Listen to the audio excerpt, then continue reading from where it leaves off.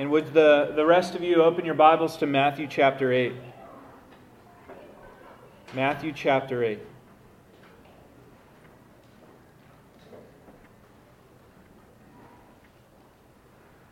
Okay. Let's start by reading the text together, verses 1 through 17. It says this, "When he came down from the mountain, great crowds followed him. And behold, a leper came to him and knelt before him, saying, 'Lord, if you will, you can make me clean.' And Jesus stretched out his hand and touched him, saying, 'I will, be clean.' And immediately his leprosy was cleansed. And Jesus said to him, 'See that you say nothing to anyone, but go, show yourself to the priest, and offer the gift that Moses commanded for a proof to them.' When he had entered Capernaum, a centurion came forward to him, appealing to him, 'Lord, my servant is lying paralyzed at home, suffering terribly.' And he said to him, 'I will come and heal him.' But the centurion replied, 'Lord, I am not worthy to have you come under my roof, but only say the word, and my servant will be healed. For I too am a man under authority, with soldiers under me, and I say to one, go, and he goes, and to another, come, and he comes, and to my servant, do this, and he does it.' When Jesus heard this, he marveled, and said to those who followed him, 'Truly, I tell you, with no one in Israel have I found such faith.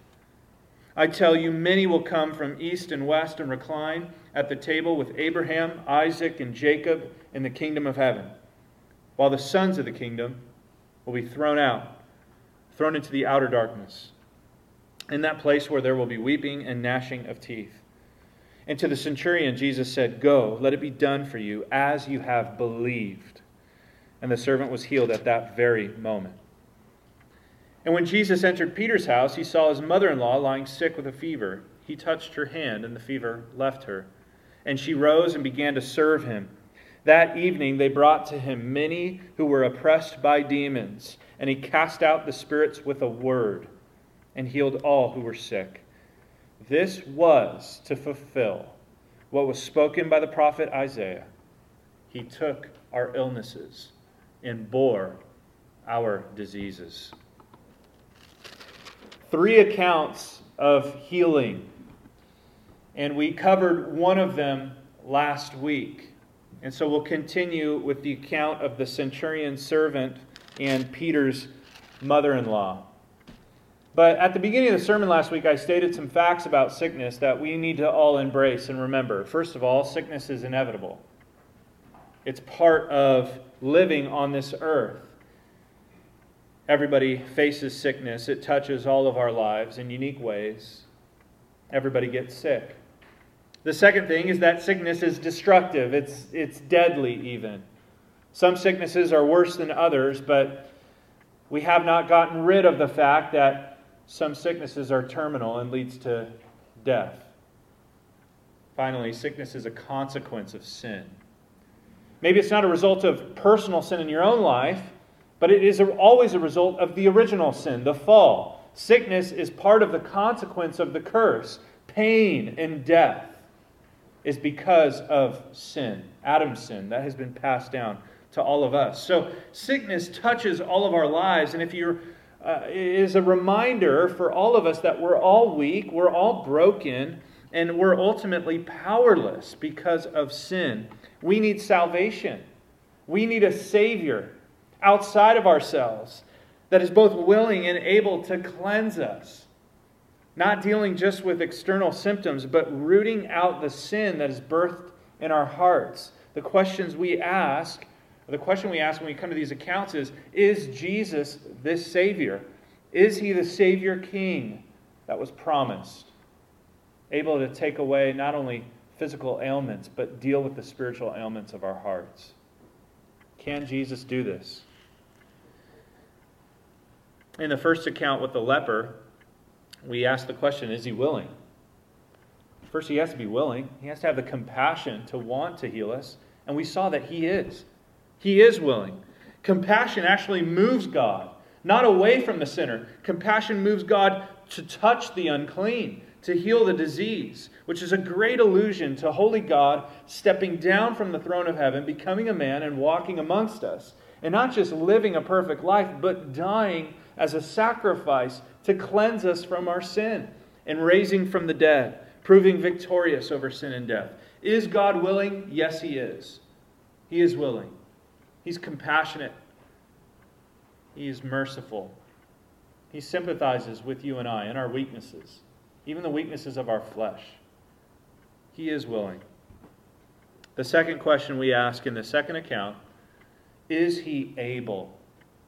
Is He able? What kind of power are we talking about here? Is this just a crazy magic trick? Or is this pointing to divine power? God-like power? Is He able?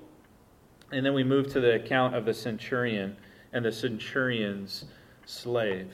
So look down at verse 5 with me.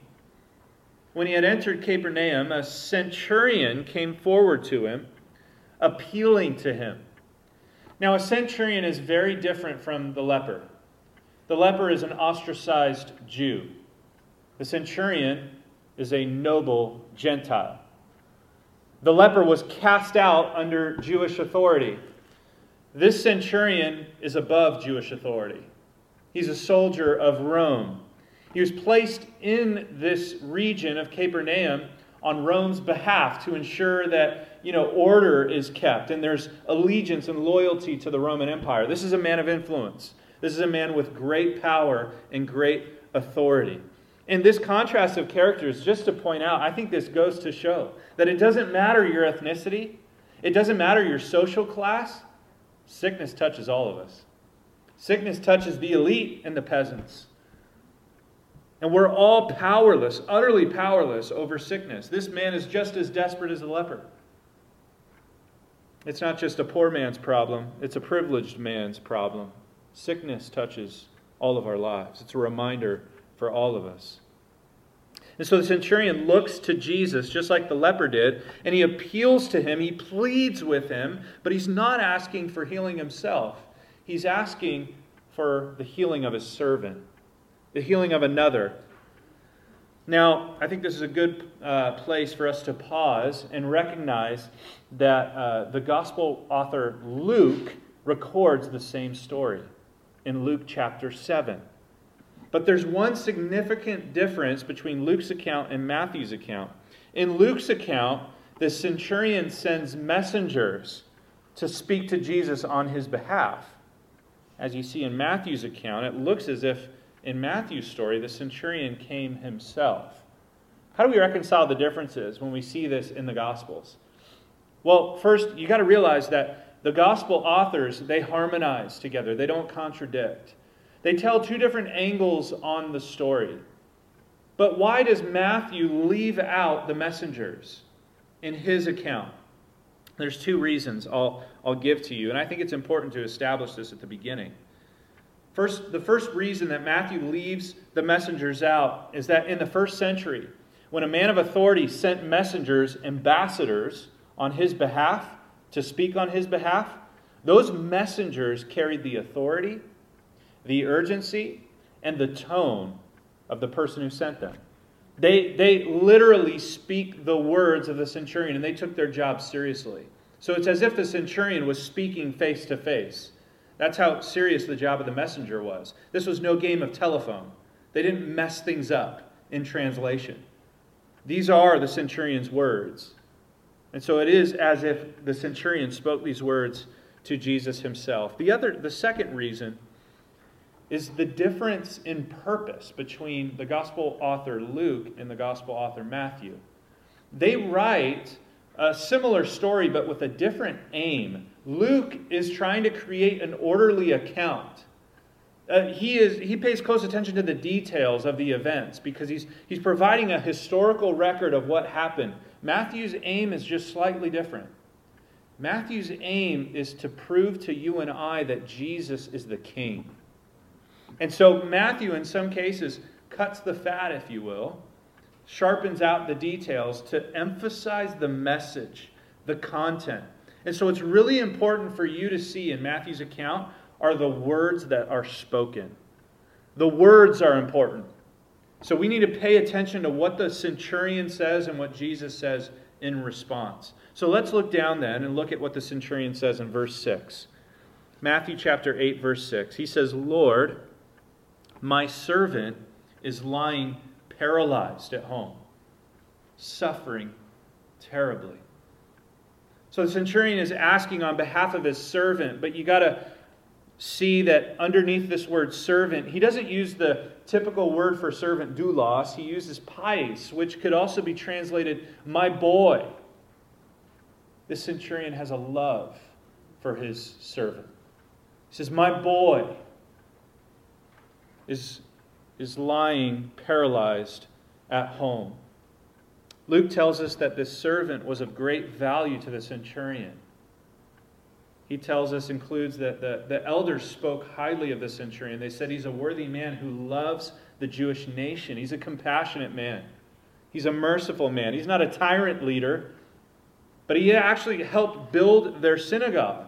Now, surely this centurion, a man who could love a foreign nation, a foreign people, would love one of his own in his own household. He would treat his slaves with respect. He's actually a man of compassion and sympathy toward his slave. But it doesn't matter how compassionate you are, how sympathetic you are to those who are hurting. This man is not able to heal him. Of all the power that the centurion had, and as much compassion as he has for this poor servant boy of his, he can't help him. And so he goes to Jesus, a man with the power, the ability to heal him. Now, we're not told exactly what the disease is, but we know it's bad because it's resulted in paralysis. He's bedridden. And furthermore, it says in our translation that he's suffering terribly. The word actually in Greek, it means he's being tortured awfully. It's awful torture that this servant is going through. So it's really bad. It's very urgent. The question is Jesus willing and able to heal him? Will Jesus help this centurion, this noble elite, in the same way that he helped the leper? Will he help a Gentile? Look at what Jesus says in verse 7.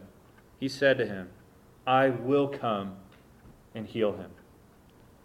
I don't want to rush past the generosity of the Lord Jesus. He stops on his way, hears this urgent plea from the centurion, and he's immediately willing to go to him. Again, here's the compassion of God.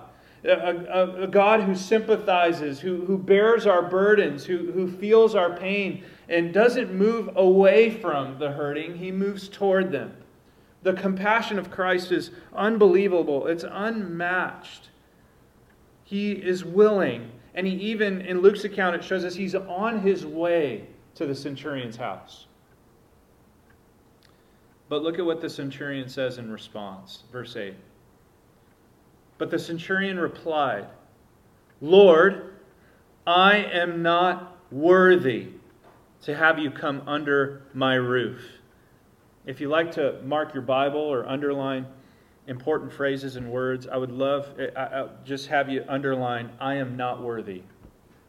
Or circle it. Lord, I am not worthy to have you come under my roof.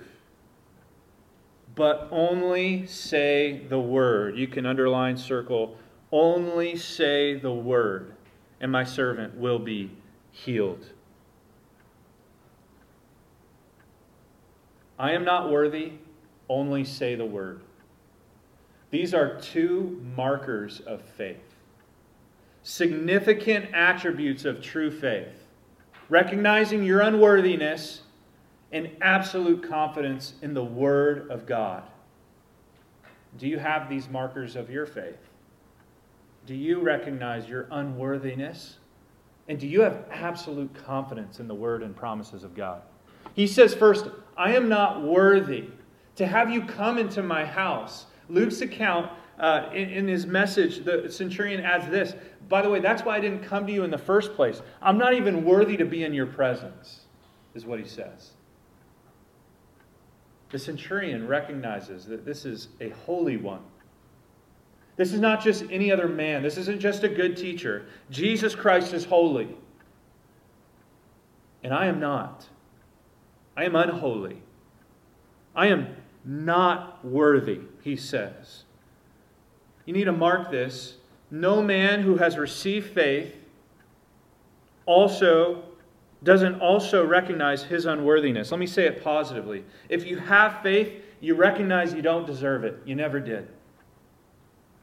If you have faith, you must recognize you didn't deserve it. It was a gift. You recognize your unworthiness. You recognize, I am poor in spirit. I am spiritually depraved. There's nothing I can do to earn favor from God. That's what this centurion recognizes. He recognizes what the blessed recognize in Matthew 5:3. Blessed are the poor in spirit, for theirs is the kingdom of heaven. Faith is a gift from God. It's His mercy and His grace that grant you faith, grant you salvation. Those who have faith don't carry it with a chip on their shoulder. They don't burst into the church doors with their chests up and head held high like the Pharisees, saying, look at me and all these good things I do. You know what faith looks like? The tax collector who stands far off. He's unable to lift his head and he beats his chest and says, God, be merciful to me, a sinner. The person of faith recognizes they're unworthy, just like this centurion. It's the first fruit of genuine faith. Like I've said before, if you don't come to God admitting you're desperate in your sins, then you don't come to God. Let me say that again. If you didn't come to God recognizing you're desperate in your sins, then you have not come to God. Every sinner recognizing the holiness of God will recognize they're desperate in their sins. They'll not come in with their head held high, but admitting they're a sinner, with their head low, saying, God, I'm not worthy. That's what the centurion recognized. So the first significant feature of this man's faith was no confidence in his own worth. Zero confidence in his own worth. The second feature of his faith was absolute confidence in God's word. Absolute confidence in Jesus' word. He says, only say the word. Jesus is recognizing this centurion is recognizing something about Jesus that even the crowds didn't understand.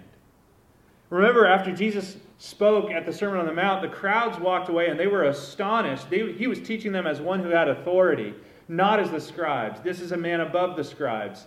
And the centurion is taking it a level up. He's not recognizing Jesus just as a man with limited authority, but his words have unlimited authority, unlimited power. He can just speak and this man's slave would be healed. This centurion recognizes divine power in Jesus' words. I mean, this centurion with just a confession here is recognizing that this man could have been the man who brought forth creation with a word in Genesis 1. This could be the one who calmed the storm with a word. Matthew 8:16, he casts out the demons with a word. This is the man who raised Lazarus from the dead with a word. This is the one prophesied in Psalm 107 who sent his word and healed them and delivered them from their destructions. Jesus is the manifestation of what Isaiah the prophet writes about in Isaiah 55. God's word doesn't return empty. It accomplishes His purpose and it will succeed. God's word has power. The centurion recognizes this power in Jesus. He goes on to say, I understand authority because I'm kind of a person in authority. Look at this comparison he makes. He says, I'm a commander. I'm under the authority of a commander above me, but I have a lot of soldiers under me. A centurion, actually 100 soldiers at least, underneath him. So he's a man with authority. He says, I say to one, go, and he goes, and to the other, come, and he comes. And to my servant, do this, and he does it. The centurion understands power, but only as a commander with limited authority. He sees Jesus as a commander with unlimited authority. Listen, Jesus, I know you can command sickness like I command soldiers. You can tell sickness and disease to go and come like I tell soldiers to go and come. You have unnatural, supernatural power. I only have natural power, limited. The Roman centurion shows extraordinary faith in just the word of Jesus Christ. He recognizes his word has the power to save, revive, heal, and restore. And therefore, the centurion's only hope in this difficult situation is the word of God. He's hanging on Jesus' words as if his life or the life of his servant depends on it. That's faith. That's faith. Faith is trusting in God's word, especially manifest in the person of Jesus Christ. Do you have such confidence in God's word? Do you trust his promises like the centurion does? Do you trust the power of his word, that no matter how difficult your circumstances are, you're going to hang on his word, hang on his promises as if your life depends on it? Because it ultimately does. Will you trust his word? When everything else fails, is your absolute confidence in your own worth, in what you can do, or in God's word and what he can do? This Roman centurion, this Gentile, shows faith like Noah did.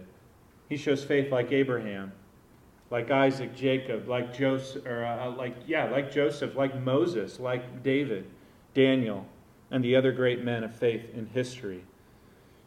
Again, it's a faith not in your own effort, in your own worth. It's a faith, an absolute trust in God's word. Jesus, in response to this, he's not offended. When the centurion says, no, don't come into my house. This is not the centurion refusing hospitality. He said, I'm not worthy. And Jesus is blown away by this man's faith. The text says he marvels at it. By the way, this is the only time that Jesus marvels at faith. And it's a Gentile, not a Jew. He marvels. Mark tells us that Jesus marveled another time, but he marveled at unbelief. He couldn't believe his hometown, Nazareth, would reject him.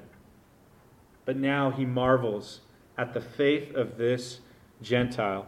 It's almost as if Jesus, the messengers of the centurion stop him on his way to the centurion's house for this message. Hey, he doesn't want you to come because he feels he's unworthy for you to be in his presence. And this is what he said. And Jesus goes, okay, wait a minute. I need to tell the crowd something.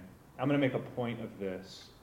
He pauses the message. He looks to the crowd and he says, I want to tell you something. He says, truly I tell you. This is an important declaration he's about to make. And he's making it to the crowds that are following him. He says, no one in Israel have I found such faith. That's an indictment on the crowds, probably the majority of them of Israel.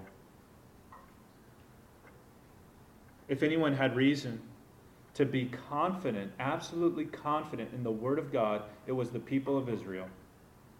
And they're missing it. We're in our Old Testament class, and we went to the divided kingdom this morning and talked about how the prophets spoke judgment and the curses of God on the people of Israel because they had disregarded God's word. After all that God brought them through, after saving them out of Egypt, after preserving them even through their disobedience, giving them kings, even though they asked with the wrong motive, and granting the promises of Abraham, they had this flourishing land and this great economy under the monarchy.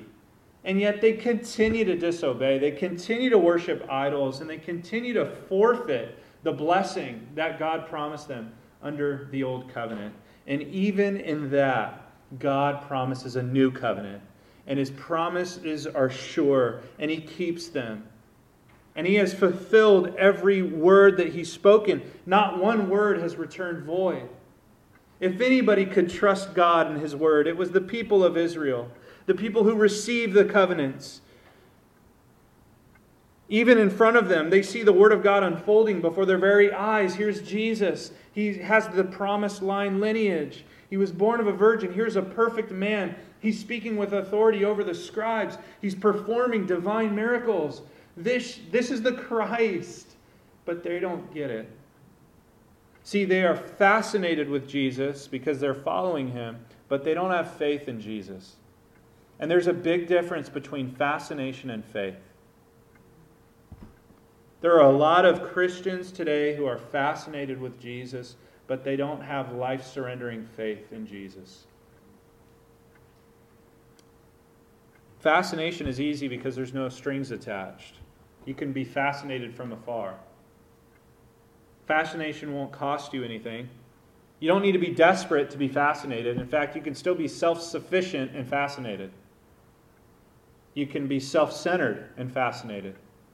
You can be self-pleasing and still fascinated with Jesus. But not faith. Faith depends. Faith trusts. Faith doesn't come worthy. Faith comes unworthy. Faith admits that I am powerless and only He is powerful, and everything that I am trusts on His Word. My whole life depends on Jesus. Jesus isn't another Gandhi. He's not another Mother Teresa or St. Francis of Assisi. He's not a magician like David Blaine or an entertainer like P.T. Barnum. He is God. He is God in the flesh. And He is able. He has divine power that no man can fathom. He can do with His words what no man can do with His hands. He is able. And the centurion is seeing it. He gets it, and the people of Israel didn't. And so Jesus makes a powerful connection in this event to the Abrahamic covenant. Look at verse 11. He continues. He says, I tell you, making a declaration here, he says, many will come from east and west and recline at the table with Abraham, Isaac, and Jacob in the kingdom of heaven. This is a reference to the patriarchs, to the Jewish patriarchs, and the covenant that God made with Abraham. At the end of that covenant in Genesis 12:3, He promises Abraham blessing. He promises Abraham's offspring blessing. And then thirdly, He promises international blessing. He says, in you, Abraham, through your offspring, all the families of the earth will be blessed. See, the scope of God's redemptive plan was bigger than Israel. It includes the Gentiles. People like you and I, without Jewish heritage. Maybe some of you have it. I don't. I'm a Gentile. And so I am particularly blessed by this inclusion. He told Abraham, you'll be a father of a multitude of nations, not just of the nation of Israel, which He has promises to, but a further promise to more nations. From the very beginning, God's redemptive plan had a greater scope than just the salvation of Israel. The Gentiles are included, and that is good news for you and I. Very good news. This Gentile centurion Jesus is using as a living example of this inclusion. Look at this is happening. This man, this Gentile, has faith that the Jewish patriarchs had. And he's included in this blessing. He says, I'll tell you, and by the way, this is just the beginning of it, because Jesus says many will come from east and west, many Gentiles, and they'll be reclining at the table with the covenant fathers, Abraham, Isaac, and Jacob. Here's a beautiful picture of a great feast in the lighted halls of the kingdom. And it's the picture of a diverse crowd eating a meal with the Jewish patriarchs. We have Asian men and women sitting at this table. We have African men and women sitting at this table. We have Anglo men and women sitting at this table. Hispanic men and women sitting at this table, and so on and so forth. A beautiful array of colors and ethnicity and background and culture and languages lounging at the table with the Jewish patriarchs. What do you think? How do you think that Jewish readers of Matthew's gospel would take this? Offensively. They wouldn't like it.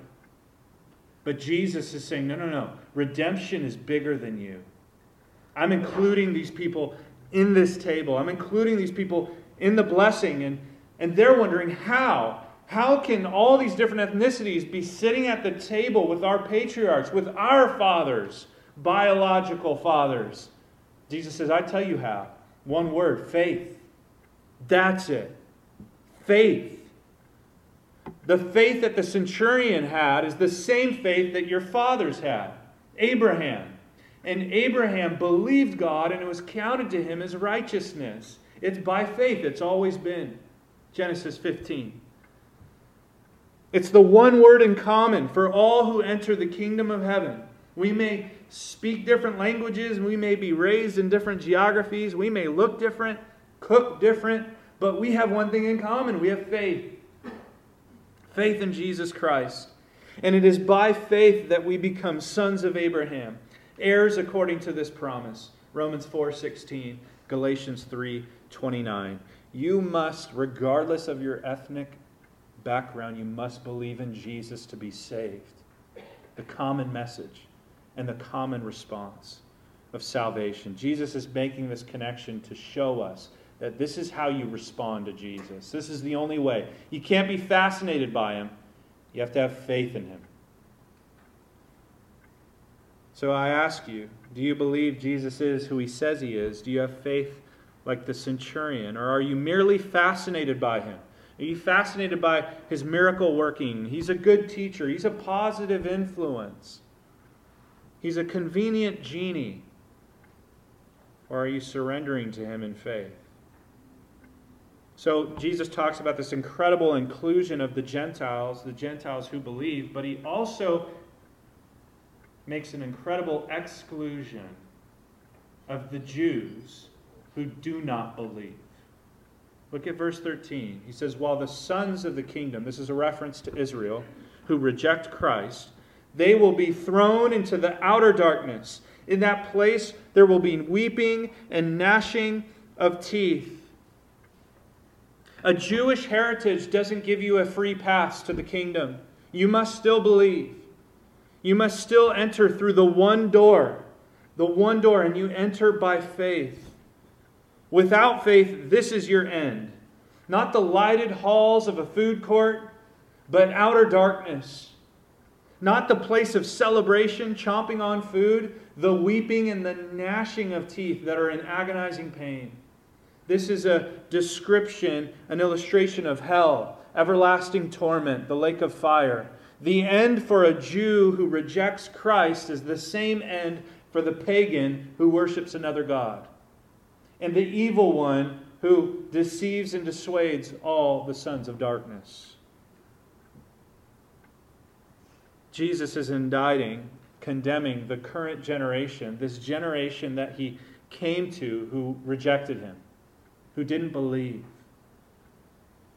Of course, God keeps his promises, and there's always a remnant. There's always a few who do believe.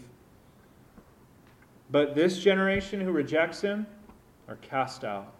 They do not receive the promises of the covenant. So again, who are you? Are you fascinated with Jesus, or do you believe in him? Do you have faith in him? Do you believe in his word, his promises, that those will be fulfilled, and you're hanging for life on those promises because your life does depend on it? He is able. He's the only one who's able. Finally, this third story, this third encounter, Jesus and Peter's mother-in-law. The question is he the Savior? Is he the Savior? Is he able? Yes, he is able. We saw that. In fact, look at what he says to the centurion in verse 13. Go, let it be done for you as you have believed. And the servant was healed at that very moment. He's absolutely able with his word to heal the slave. And look at 14. When Jesus entered Peter's house, he saw his mother-in-law lying sick with a fever. And he touched her hand, and the fever left her. And she rose and began to serve him. Jesus performs another miraculous healing. By the way, in each of these healings, there are visible signs of immediate restoration and health. Jesus isn't going around taking away headaches, okay, or chronic back pain, or a little soreness in the thigh, or whatever. Jesus is showing his power. He's doing the impossible, the supernatural. But he's doing it for a reason. He's doing it for a reason. Jesus didn't come to just take away physical ailments. He came to do something beyond that. And with each of these stories, the way Matthew organizes them, it makes a greater and greater point. There's something bigger going on here. There's a more significant thing that's happening than Jesus just taking away physical ailments. And Matthew finally lands the plane in verse 17 and tells you why. In verse 17, look at what Matthew says. This was to fulfill what was spoken by the prophet Isaiah. He took our illnesses and bore our diseases. Here's the point of it all. The reality is that these healings function like a flashing arrow that tell everybody Jesus is the Messiah. He's the Savior that was promised by the prophets. He is the fulfillment of Old Testament prophecy. He's the Savior. You know, the healing of the leper was like that sign that you see a mile out. Jesus is the Messiah. Turn in faith in 1 mile. The healing of the centurion's servant was the sign a half a mile out. Jesus is the Messiah. Turn in faith in a half mile. Now, here's the off-ramp. Here's the beeline that Matthew makes. Jesus is the Messiah. Turn in faith now. This is him. This is the suffering servant that was promised by Isaiah the prophet. Turning your Bibles back to Isaiah 53. The prophet Isaiah promises a suffering servant, an anointed servant of God that would come and make atonement for sin. He's been talking about this guy for a couple chapters now. This servant would bring forth justice to the nations. He would be gentle, kind, and merciful to those suffering. And he would open the eyes of the blind, and he'd free the prisoners from darkness. That's all talked about in chapter 42. At the end of 52, he's one who would act wisely. And then we get to chapter 53. And we see that this servant is going to suffer. And why this servant suffers. Look at verse 3. The servant would be despised and rejected by men, a man of sorrows and acquainted with grief. And as one from whom men hid their faces, and he was despised, and we esteemed him not. This anointed servant, it appears as though he would come in victorious at first and just automatically establish justice and rule as king. But then Isaiah turns to show us he's going to be despised first. He's going to suffer first. You should expect this coming. And then verse 4, the verse that's quoted by Matthew, surely he has borne our griefs and carried our sorrows. Matthew makes it a point to put sickness and disease in there, but that surely is a grief and it surely is a sorrow. And notice Jesus takes those on upon himself vicariously. He takes the burdens, the sin and the sickness first of man upon his own shoulders, and he bears it for us. But this reality of taking physical ailments points to a greater reality of vicarious substitution. Look at verse 5. Here's the reason he suffers for us. And here's the greater reality that Matthew's pointing to. He was pierced for what? Our transgressions. He was crushed for what? Our iniquities. Upon him was the chastisement that brought us peace, and by his wounds we're healed. There's a greater substitution happening here. He's not just taking on physical ailments. He's taking on our spiritual sickness, our spiritual disease. He's taking our sins upon his own shoulders and bearing them on our behalf, paying the penalty for our sin. This is the gospel. Look at verse 6, all we like sheep have gone astray. We've turned every one to his own way. And the Lord has laid on him the iniquity of us all. He was oppressed. He was afflicted. Yet he opened not his mouth, like a lamb, a sacrificial lamb that's led to the slaughter. And like sheep before its shearers, he's silent, so he opened not his mouth. And by oppression and judgment he was taken away. As for his generation, who considered that he was cut off out of the land of the living, stricken for the transgression of my people. And they made his grave with the wicked and with the rich man in his death. Although he had done no violence, he's innocent, and there's no deceit in his mouth. Yet it was the will of the Lord, Yahweh, to crush him. He has put him to grief. When his soul makes an offering for guilt, he shall see his offspring, he shall prolong his days, and the will of the Lord shall prosper in his hand. Once he's made that offering, out of the anguish of his soul he shall see and be satisfied.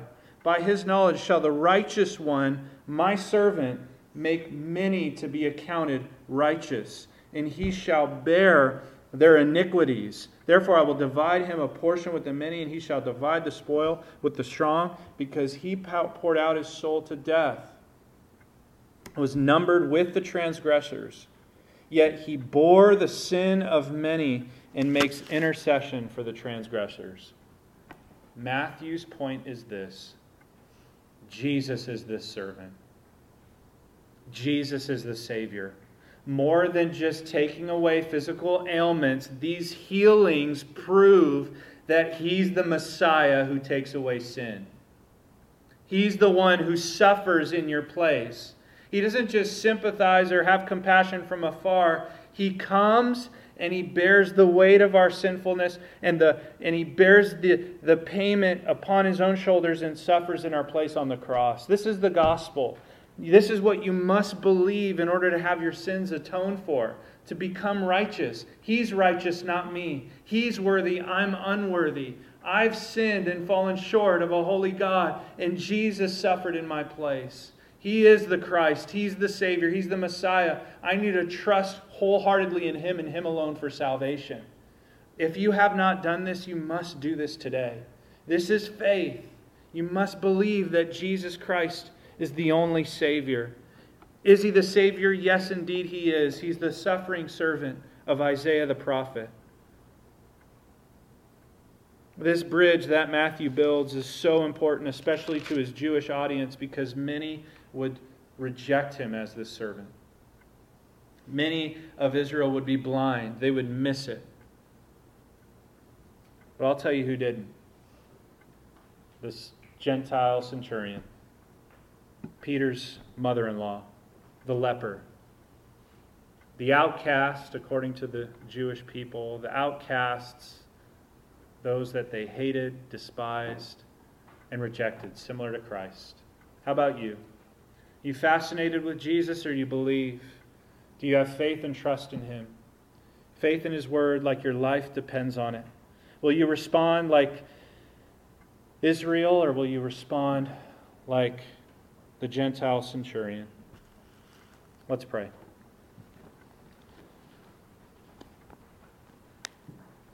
Heavenly Father, You are our only hope, and Your words are powerful. Your promise is faithful.